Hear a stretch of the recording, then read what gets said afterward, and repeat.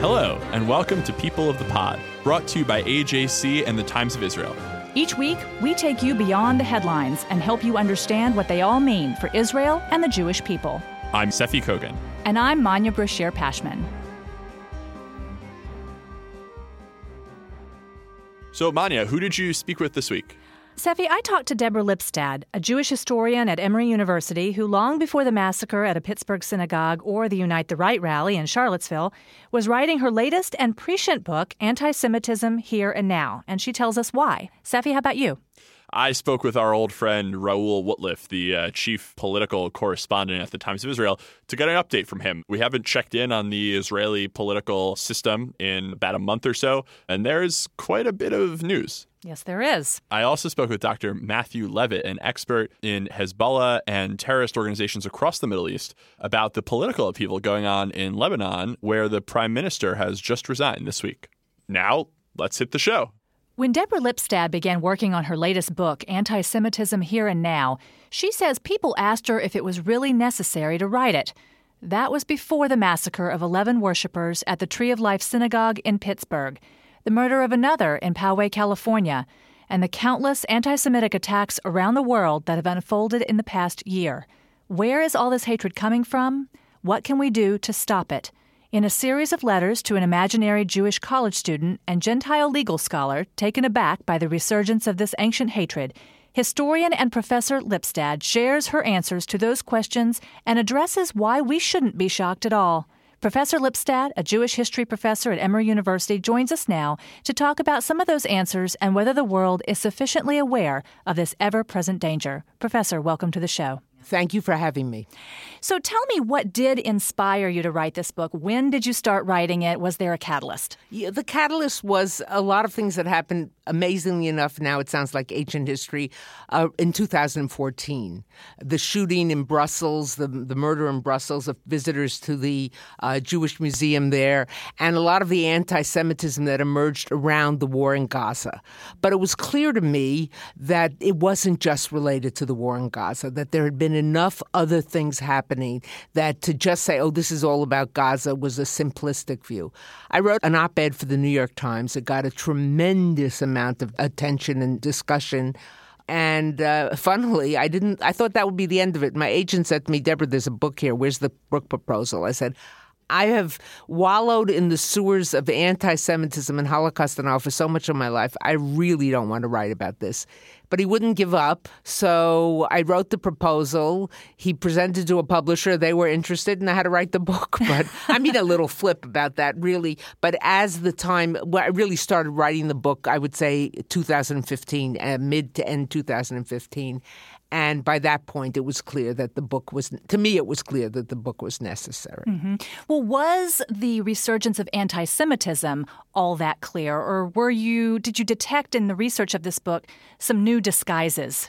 I saw new disguises. Remember, I've been dealing in this field for so long that my antennae are so sharply honed. And as many people, as would be the case, I think, for many people at the American Jewish Committee, when you deal with this, you know it when you hear it, you know it when you see it. You have, what should we call it, anti-Semitism dar, hate dar. Sadly. Yes. So I began to see things, and I began to see trends, and I began to see an emergence of anti-Semitism on the right in a way that we hadn't seen it in recent decades. And I began to see an institutionalization of anti-Semitism on the left. It had been on the left for quite a while, way back to the old folks listening will remember the New Left. And in years since then, it's been adopted by the left. Or not everyone on the left, but clearly not everyone. But I began to see the institutionalization, the Labour Party in Britain, BDS on campus. Many of its aspects are clearly anti-Semitic, and many other things. So I saw this convergence from both sides, which called to my mind for analysis. Were you seeing BDS on Emory's campus? Emory has been a fairly quiet campus. We had an incident at the end of the academic year of 2019, but it's a fairly quiet campus. You're more likely to see these events on large campuses with large graduate school populations, graduate students. Why graduate school? Because graduate students are more attuned politically, though that's not always the case. You see it in other Vassar, Wesleyan, you see it in other places as well. Though I do think that in coming months we'll see it on campuses like Emory, because I think they've targeted those generally quiet campuses for action, so to speak. So how are the right, how are the left, how are they disguising their anti-Semitism? I mean, they're not out there, shouting tropes. On the right, it's what we call white replacement theory or white genocide theory. And it's exactly what you saw in Charlottesville. The Jews will not replace us. What did they mean by that? This is a theory widely accepted on the far right. And as you move away from the extremist fringes of the far right, as you get more towards the center, it's accepted in a little less of a sinister way, but it's a conviction that I think it's correct. And the theory goes, or the claim goes, that there is a plan afoot to attack white Christian culture, to replace white Christian culture with black people, with brown people, with Muslim people. And this is happening all across Europe as refugees and newcomers arrive. And it's happening in America with the stream or hordes or whatever infestational words that they use from the South. But the white Christian replacement theorist goes on to say these people, certainly lesser than us white Christians, not as talented, not as smart, they're not capable of engineering this replacement. This is being engineered by the Jews, by whether it's a Soros, whether it's Rothschild, whether it's the American Jewish Committee, whether it's Zionist organizations, whatever stand-in they put in there, and that it's something very insidious and something very devious, and it's being run by Jews. So that's what we see on the right. On the left, it tends to converge not only but primarily around Israel-related things. Not that they're always related to Israel, but Israel becomes the stand-in. We don't like Zionists, people will say, even though they don't even know what a Zionist is. But they know, it's not quite cool to be overtly anti-Semitic, but it's okay to attack Israel because you say, this is politics. Jews, I care about Jews. After Pittsburgh, I was at the memorial service because they love dead Jews. I mean, dead Jews are okay. But I'm being facetious, obviously. Of course. But so there you see it more in that side. Right. But all you have to do is follow the comments made by Jeremy Corbyn, leader of the Labour Party, British Labour Party, and those around him, or Ken Livingstone, the former mayor of London, who is very much a man of the left, or some people in this country and, are representatives and leaders in this country as well. So tell me, the United Nations has just released its first human rights report that focuses exclusively on anti-Semitism. Now, this is after a number of UN Secretary Generals have called for efforts to combat anti-Semitism. Finally, the first report is being released. It seems like every report up until this point has kind of lumped in anti-Semitism with other hates, anti-Muslim hatred, hatred against the LGBTQ population. But this one is exclusively focused on anti-Semitism. And I'm just curious what you make of the report's conclusions. I think, first of all, the most important thing about the report may be its very existence. Okay. And since this is a American Jewish Committee podcast, I want to give a well-deserved shout-out to Felice Gehr, who's been with the committee for decades, who has been a human rights activist, even when it wasn't very popular to be a human rights activist. Yes. And she is in great measure, her thumbprints are all over behind the effort to make this happen. Of course, she's been working on this for years, and it took a secretary general who was willing to address it. It took a worsening situation. Sadly, the worsening situation made people realize that this was important. So I think it's very important in that regard. It's important in that regard also because it's coming out as part of a human rights effort.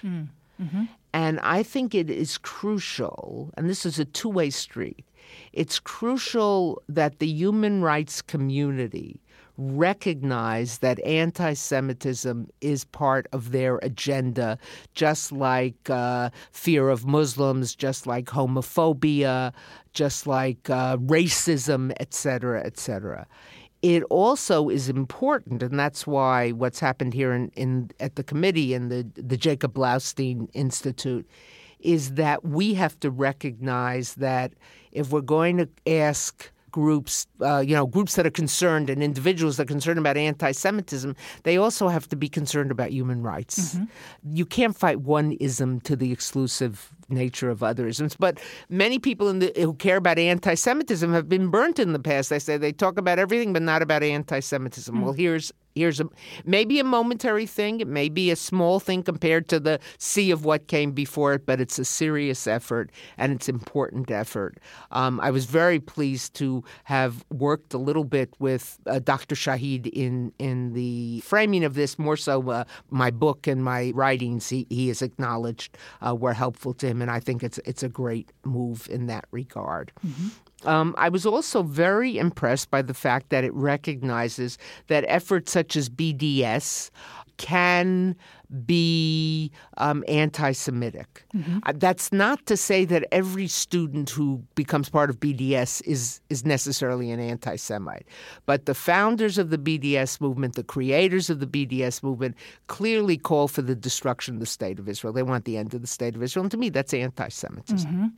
And I should also add that Dr. Shahid, you referred to, is the UN rapporteur who came up with this who authored the report. And authored it. I mean, obviously, it went through many hoops. Nothing comes out of the UN without going through many, many vetting processes, but he was really the driving force. He was the creator. He was given the task. He took it on very, very seriously. Yes.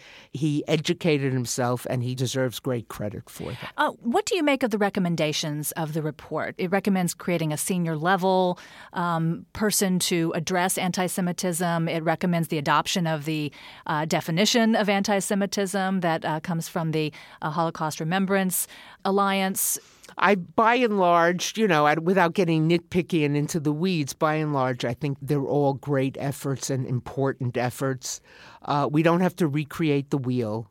But what the report is saying, both the existence of the report and the contents of the report, is that it's time to take this seriously.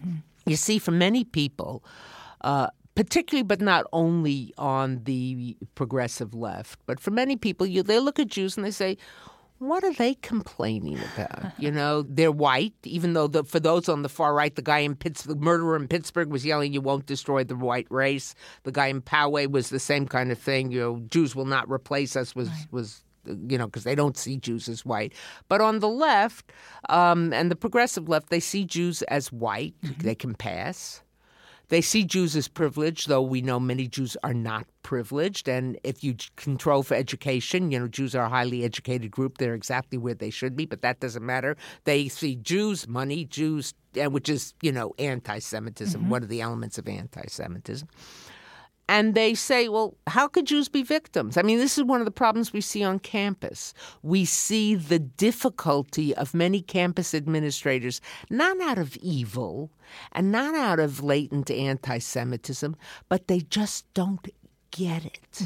They can't grasp that this group that's coming in, the student coming in, who lives in, I don't know, Westchester, Beverly Hills, whatever it might be. And he's saying, look, I had things yelled at me because I was walking across the campus in a yarmulke, or I had things thrown at me, or, people taunted me. And they're thinking, what is he complaining about? I want a real problem. And I think this report is an effort to say this is something that needs to be taken seriously.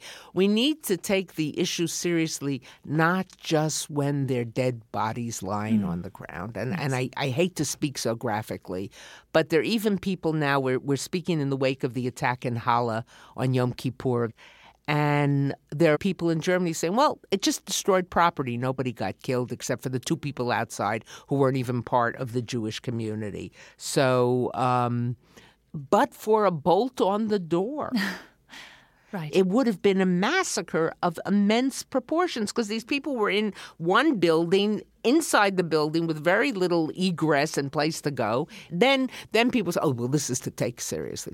This is hate on the right, and it must be taken seriously. And the other thing I want to say that's very important, some people have already done this. They say, oh, you see, it's more dangerous on the right. We don't have to worry about the left. We don't have to worry about Muslim hatred or Muslim terrorists, Islamist terrorists. But the fact of the matter is it's coming from both sides. Right. And I think this, this dance of which is worse, it becomes like a food fight. And I don't mean to be jocular in any way, but it's the weaponization. It becomes a political weapon, so that I have friends who are very committed on the right, and they say it's all about the left. And friends on the left who say, you see what's happening? Poway, San Diego, Pittsburgh, Halle. Look next to you. Mm-hmm. That's where you have your most credibility. Right. Look to the person next to you. What are they saying right next to you? Don't just look across the political trans. Someone you have a relationship with. Someone with whom you share other political common ground. views. Right, exactly. Right. My last question to you, Professor, is how does one school themselves in anti-Semitism to avoid making anti-Semitic mistakes that they have heard just in the vernacular over time and never realized. In the ethersphere or whatever, right. The assumption all Jews are rich, the assumption all Jews are powerful, the assumption Jews get what they want, et cetera. By the way, this is not just a problem in relation to anti-Semitism. It's also a problem in relation to racism. It's a problem. I was at a research institute at Emory a few years ago, and I had a colleague from Virginia, taught in Virginia, born and raised someplace else in North Carolina, I think. And she was of Asian origin. And she said, always people say to me, where are you from? And I say, Virginia. They know, where are you really from? Well, I was raised in North Carolina. Where are you really from? Which they would never say to someone who was white and Caucasian. I think, that's one of the reasons I wrote my book, Anti-Semitism Here and Now. How do you recognize it? We all recognize it in Pittsburgh. We all recognize it in Poway. We all recognize it in Halle. We all recognize it in Hypercacher in the supermarket in France. But recognize it in the small statements. Recognize it in, I hate this term, but I'll use it, the microaggressions, know. Recognize it that when a newspaper says, well, Jews control the foreign policy, or recognize it when someone makes an anti-Semitic crack. Call them out. There are many things that can only be done on the UN level, the committee level, the organizational level, like an organization such as this one. But there are things we can do on the individual level. We have to become the unwelcome guests at the dinner party. And we have to call people out, and we can't just call them out about racism and accept their anti-Semitism. We can't just call them out on anti-Semitism and accept their racism. And also, would you say be willing to be called out when you accidentally repeat something that you've exactly. heard? Be willing, right. Just, with racism or sexism, don't get defensive, and of course, but hopefully people do that. But I think the part of the challenge is for the person doing the calling out to find a way, and this is hard, and I can't give you a simple boilerplate, template way to do it, but to find a way of saying it so that the person who said it will hear them. It's the same way when you give criticism in any way. So what do the social worker and psychologists say when you want to criticize? instead of saying your remark was awful or I felt bad or your remark made me, and then I didn't mean to make you feel bad, and then the person will hear it.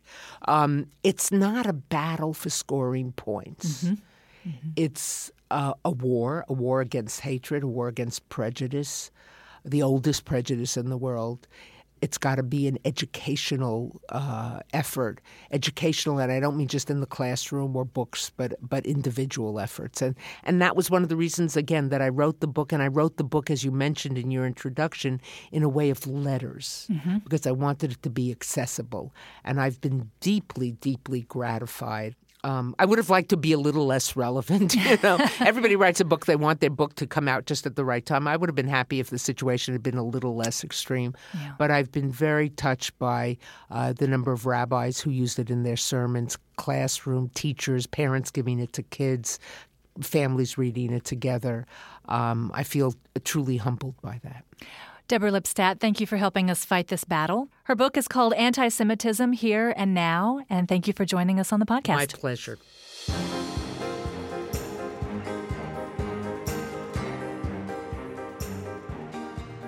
This week, after sustained protests across Lebanon, Prime Minister Saad Hariri resigned. But protests have not abated, and the crowds have taken up the chant of all of them means all of them, calling for the end not only to Hariri's government, but to the corrupt leaders and terrorists who have held on to power in Lebanon for many years. Joining us now to help us understand these developments is Dr. Matthew Levitt, the Fromer Wexler Fellow at the Washington Institute, and the author of Hezbollah, The Global Footprint of Lebanon's Party of God. Matt, thank you so much for joining us. Pleasure being here. Thanks for having me. Now, how did these protests in Lebanon start, and for how long have they been going on? They've been going on for about 10 days now, 10, 12 days. The precipitant event was the government's decision to start taxing calls made through the otherwise free app, WhatsApp, which is used very, very commonly in Lebanon, indeed throughout the Middle East. And people just got fed up with the idea that the government was going to try and tax the people yet again on an issue that people kind of expect to be free when there's so much corruption, there's so many people in government who are so fabulously wealthy, and there's a real economic crisis in the country. Right. And can you say a little bit more about those systemic issues that underpin something like this? Like, it sounds pretty crazy to topple a prime minister over, a few cents for WhatsApp calls. But people, I guess, this is really more of an expression of frustration, of anger against the pretty crazy political system that Lebanon has long had, right? So the WhatsApp tax was just a precipitant event. The underlying issue was a larger currency crisis, which has translated into a concern that there might be a run on gasoline and line pump, a concern about the ability to import wheat, concern about the place that the lira is trading to the dollar, and because of that, the impact that has on critical imports, again, like things like wheat. And then there have been other issues that are at the sectarian nature of this government, divided between Sunni, Christian, and Shia sectarian communities. And you've had in particular Lebanese Hezbollah being called out on a series of actions by the U.S. government for a long list of different types of illicit financial conduct, including, strong arm, mafia-style extortion tactics to try and prevent banks from putting in place or enforcing sanctions against Hezbollah. There are reports that senior officials within Hezbollah and elsewhere within the government have been able to secure very large unsecured loans that are just not being repaid, and that these are just not being reported. And so you have a kind of combination of a political, economic, and political crisis. The government led by Saad Hariri is not in a position to be able to make any real changes because Hezbollah has a blocking third, even though Hezbollah itself doesn't have enough seats on its own, together with some Christian parties in particular, has enough votes to be able to block any policy in the government. And so what these protests now led to today was the resignation of the prime minister. They're not big fans of the prime minister. They did not want the government, of which they are the loudest and most powerful voice, to fall.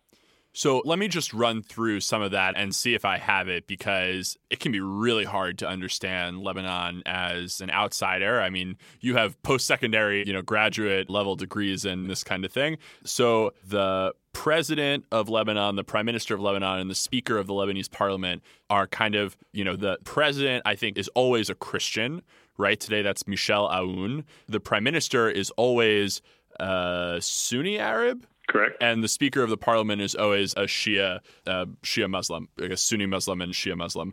They're all Arab. Correct. So that means that Saad Hariri is going to be replaced. I'm sure there is lots of, wondering who will it be, but we know that his replacement is going to come from someone within the Sunni Muslim political camp. Is that correct?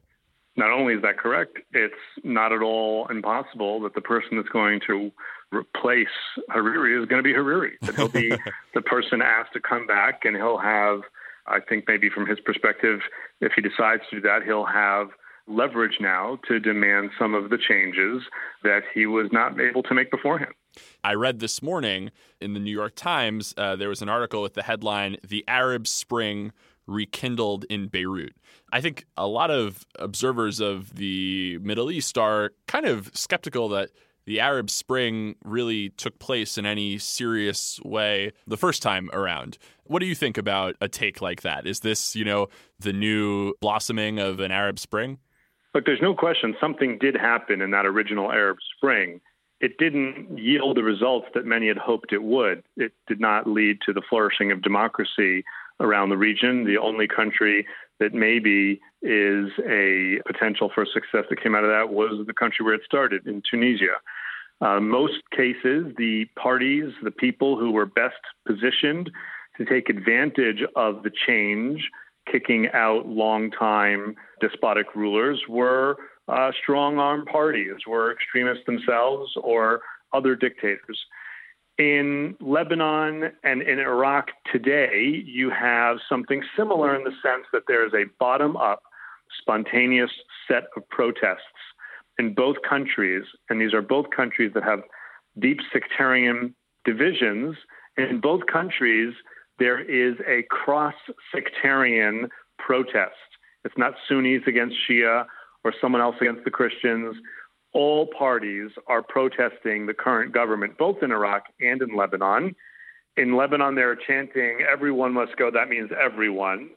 The party that is most shocked by this is Hezbollah, because you even have Hezbollah supporters in Hezbollah strongholds protesting against the government, even though Hezbollah didn't want it. So yesterday, Hezbollah sent its thugs into Martyrs Square in downtown Beirut to rip down tents in the peaceful protests that were going on there. Those tents have since been rebuilt. I don't think that necessarily what's going to come out of this is a Jeffersonian democracy in either Iraq or Lebanon. These are both deeply divided countries in which Iran has very close ties to not just political, but inherently militant parties within the countries. But I do think that this is going to have to lead to some type of change. It is going to empower those who want to put in place some types of change that will make a difference, but not so much that they will pose a serious threat to those militant parties, in particular those beholden to Iran, either in Lebanon or in Iraq.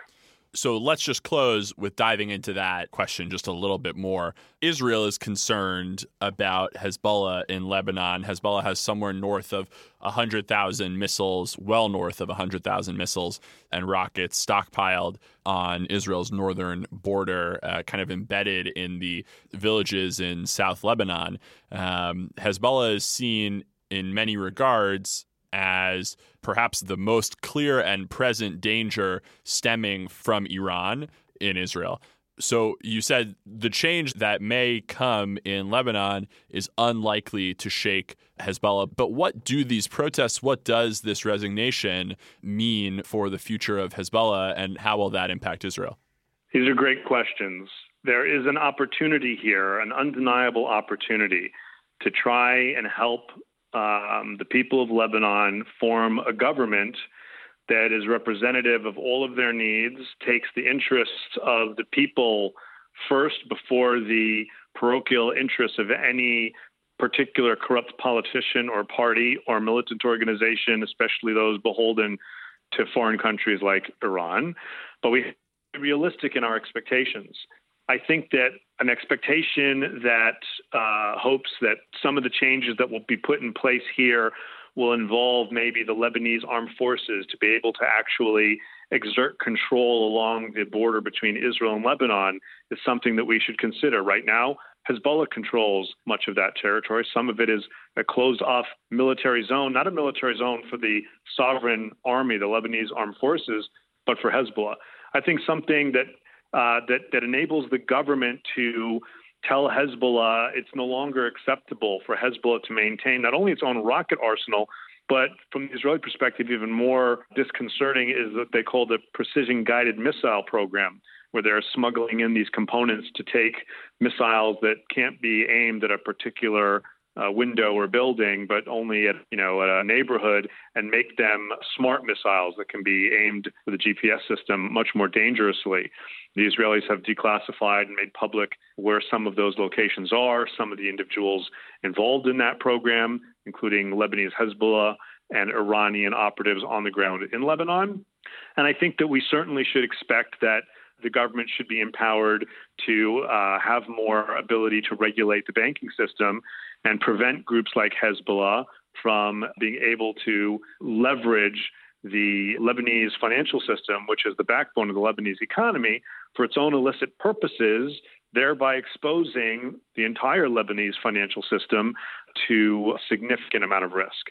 How much of that is going to be translatable into actual policy? We just don't know, because at the end of the day, the reality is that Hezbollah is the largest and most powerful militia in Lebanon. We've seen some pictures over the past few days, Lebanese armed forces pushing Hezbollah operatives back, something we haven't seen in a very long time. But it's not clear at all that the Lebanese armed forces would be willing to engage in any type of exchange of gunfire with Hezbollah. And if Hezbollah is pushed too far, they could, as they did in 2008 when they took over downtown Beirut. Last time there was a difference of opinion with the Lebanese government when the Lebanese government tried to put regulation in place that Hezbollah didn't like. Back in 2008, Hezbollah took over downtown Beirut by force of arms and turned their guns against fellow Lebanese. And I think people are very worried about that. So we're going to have to be realistic in our expectations. Well, Matt, this is fascinating stuff. It's important stuff, and it's really hard to understand. So thank you for being our guide and walking us through all of it. It's always a pleasure.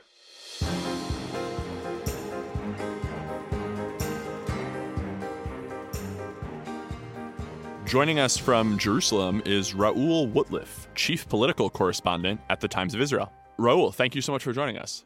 My pleasure as always.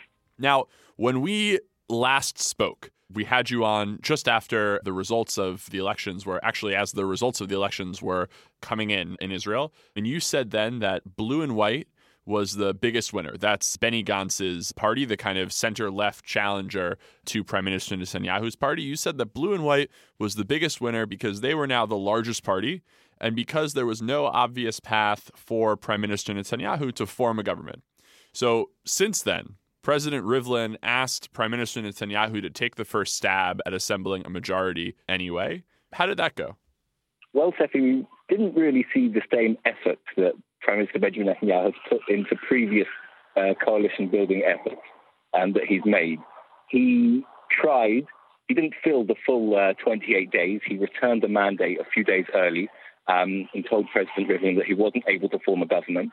He met with Benny Gantz once, and the Likud and blue and white teams met a couple of times, but there was no progress and there was no significant breakthroughs between any of the parties. Prime Minister Benjamin Netanyahu persisted on representing not just his Likud party, but a bloc of 55 seats of the right-wing and religious parties.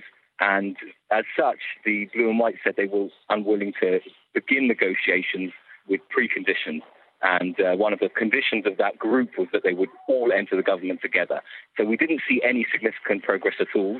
And as I said, at the end, or even before the end of that period, Netanyahu told Rivlin that he was unable to form a government.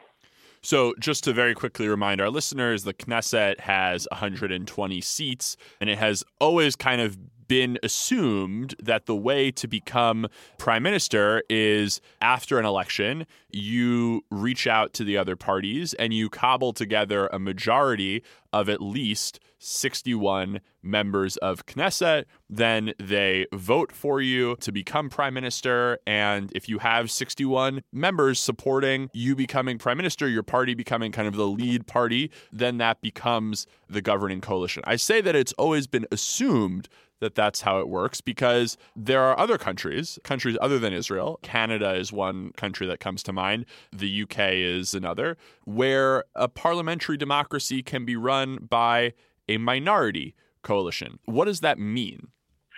Well, in Israel, as you said, we normally, in fact, after every election, a majority coalition has been formed. A minority coalition would be where the largest party doesn't have the support of more than 61 for the government, but they have a majority within the Knesset, a simple majority. So all they need is more votes for the government than votes against the government. So in theory, if one person from Blue and White were to vote in favor of the government and no one else were to vote against, that would be a government that could, in theory, work. It would be very difficult to pass laws. For every specific law, they would have to get the support of different factions in the parliament that aren't necessarily part of the government. But it could be possible. And right now, there are really three options ahead of Benny Gantz. One of them is breaking away some of the factions from that bloc of 55, or even causing some of the Likud MKs to break away and give him a majority, forming a minority government, as we said, or admitting that he also can't form a government and passing the process on to the next stage. So, Raul, you just laid out for us the three kind of possibilities as to what might happen. What do you think will happen? Well, it's very difficult to say at this stage. It seems that all of the sides are remaining intransient.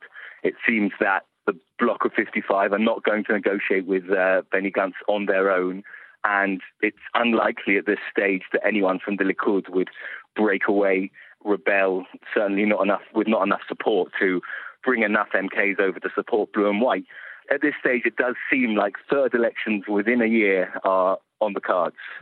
That's really remarkable to hear. We actually, I think last time we spoke, we also had this comparison kind of looming.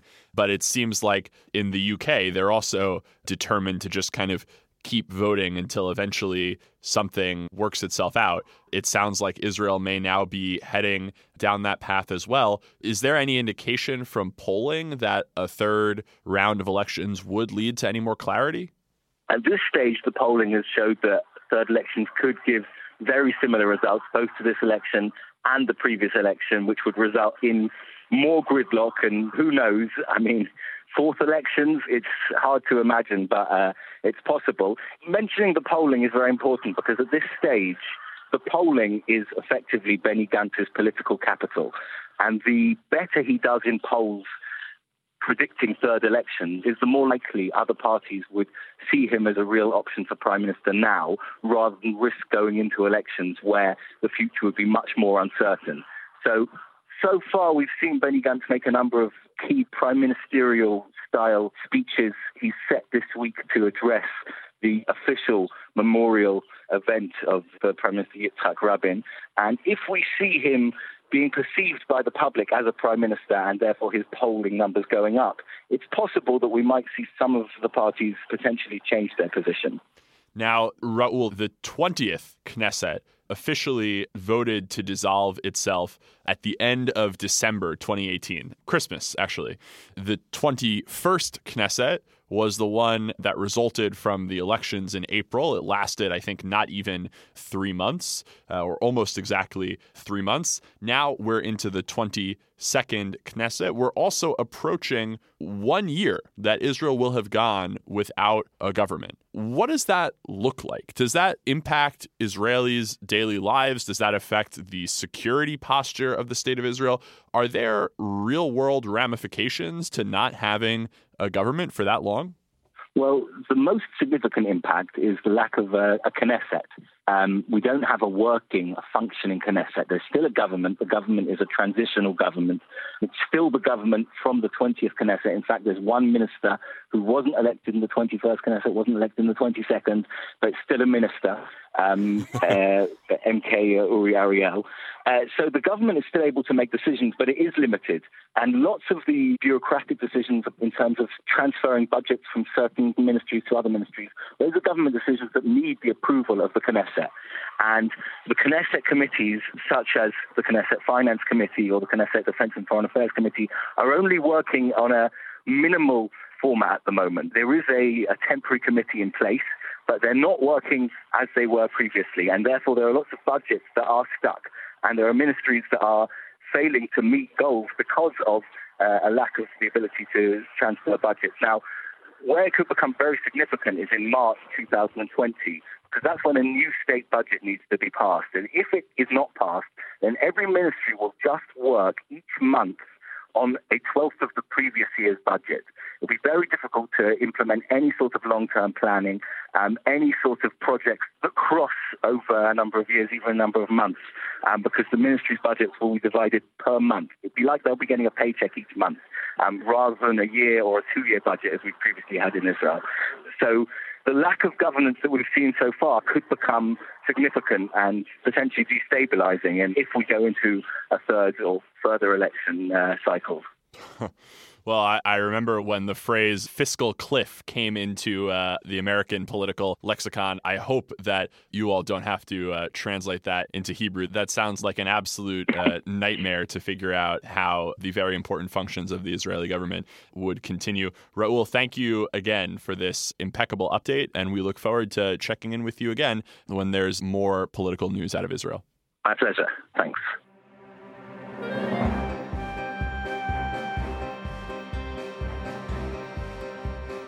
Now it's time for our closing segment, Shabbat Table Talk. Manya, when you're talking with your family and friends at your Shabbat table this weekend, what will you be talking about? Well, this Shabbat, Seffi, I will be dining with a friend who is actually Armenian. I will give her a hug and acknowledge that a sad and frustrating chapter of her family's life here in America is finally approaching a resolution. And what I'm talking about, Seffi, is the U.S. House's decision this week to finally call the Armenian genocide precisely what it was, a genocide. The systematic extermination of more than 1 million Armenians by the Ottoman Empire that ruled Turkey during World War I. From what was then Constantinople to Ankara, Armenian intellectuals and community leaders were rounded up and eventually murdered. And more than 1 million people were evacuated and pushed into Syria by military escorts that deprived them of food and water. A literal death march. Genocide scholars have recognized the Armenian genocide as such since the coining of the term. Turkey's vicious attacks on the Syrian Kurdish population as soon as the United States began to withdraw its troops serves as a serious wake-up call and a reminder that Turkish authorities will do and have done whatever it takes to gain power. Most countries do, of course, but with a certain moral compass. While the Armenian genocide was more than a century ago, Turkey's denials of this systematic extermination have only served to prolong the atrocities. Turkish schoolchildren are actually taught that the Armenian genocide is a myth, and any country that suggests it might tell the truth about it is threatened. For years, Turkey threatened to call out the United States for its extermination of Native Americans, and thankfully we beat them to it and acknowledged it ourselves. Because here's the thing, Seffi, you and I didn't do that. Our forebears did, not us. But as a nation, we still have to own it and make amends so that our fellow citizens can move on. And because we are a nation of immigrants, home to a number of diasporas, we have to acknowledge the crimes against non-Native Americans, too. Elie Wiesel called Turkey's denial a double killing because it attempts to erase the memory of an event, which is key to a victim's ability to heal and move on. And it's also worth noting that a country unable to come to terms with or own its history is at more risk of doing it again, which brings us back to Syria and our longtime Kurdish allies. We cannot allow this to happen, never, ever again. And Seffi, that's why Congress's decision to name a century-old genocide matters. Perhaps it undermined diplomacy with Turkey or other countries, but what matters more, diplomacy or the truth? And I think you know my preference. Regardless of it being way overdue, telling the truth was the right thing to do. And I hope for my friend's sake that the healing can now begin. You know, every time I think of the Armenian genocide, I think of that notorious quote from a speech that Hitler gave in 1939 as the kind of final solution was beginning to be put into place. And he said something to the effect of, you know, we can do this because, you know, who today ever speaks of the annihilation of the Armenians?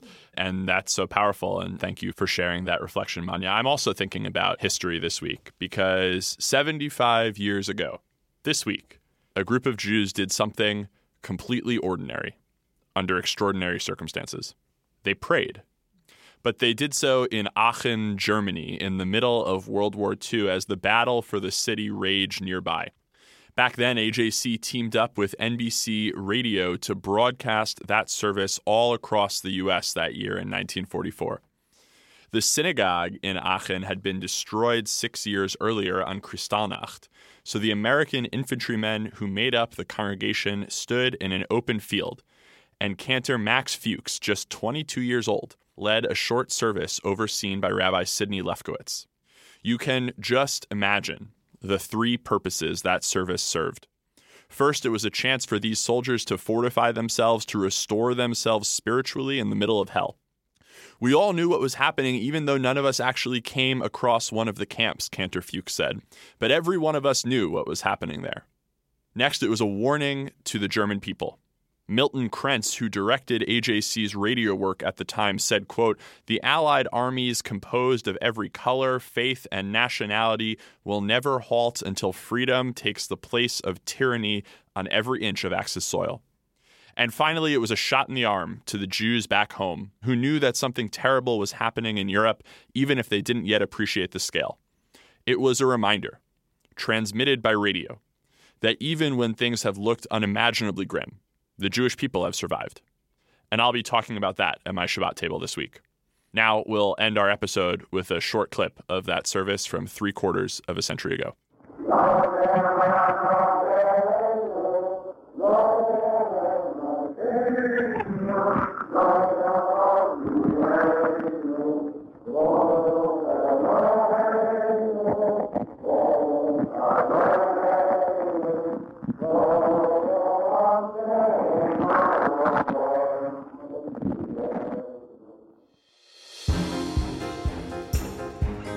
You can subscribe to People of the Pod on iTunes, Google Play, or Spotify, or learn more at ajc.org/peopleofthepod.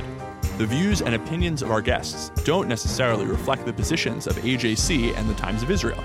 We'd love to hear your views and opinions or your questions. You can reach us at peopleofthepod@ajc.org. If you like this podcast, be sure to rate it and write a review to help more listeners find us.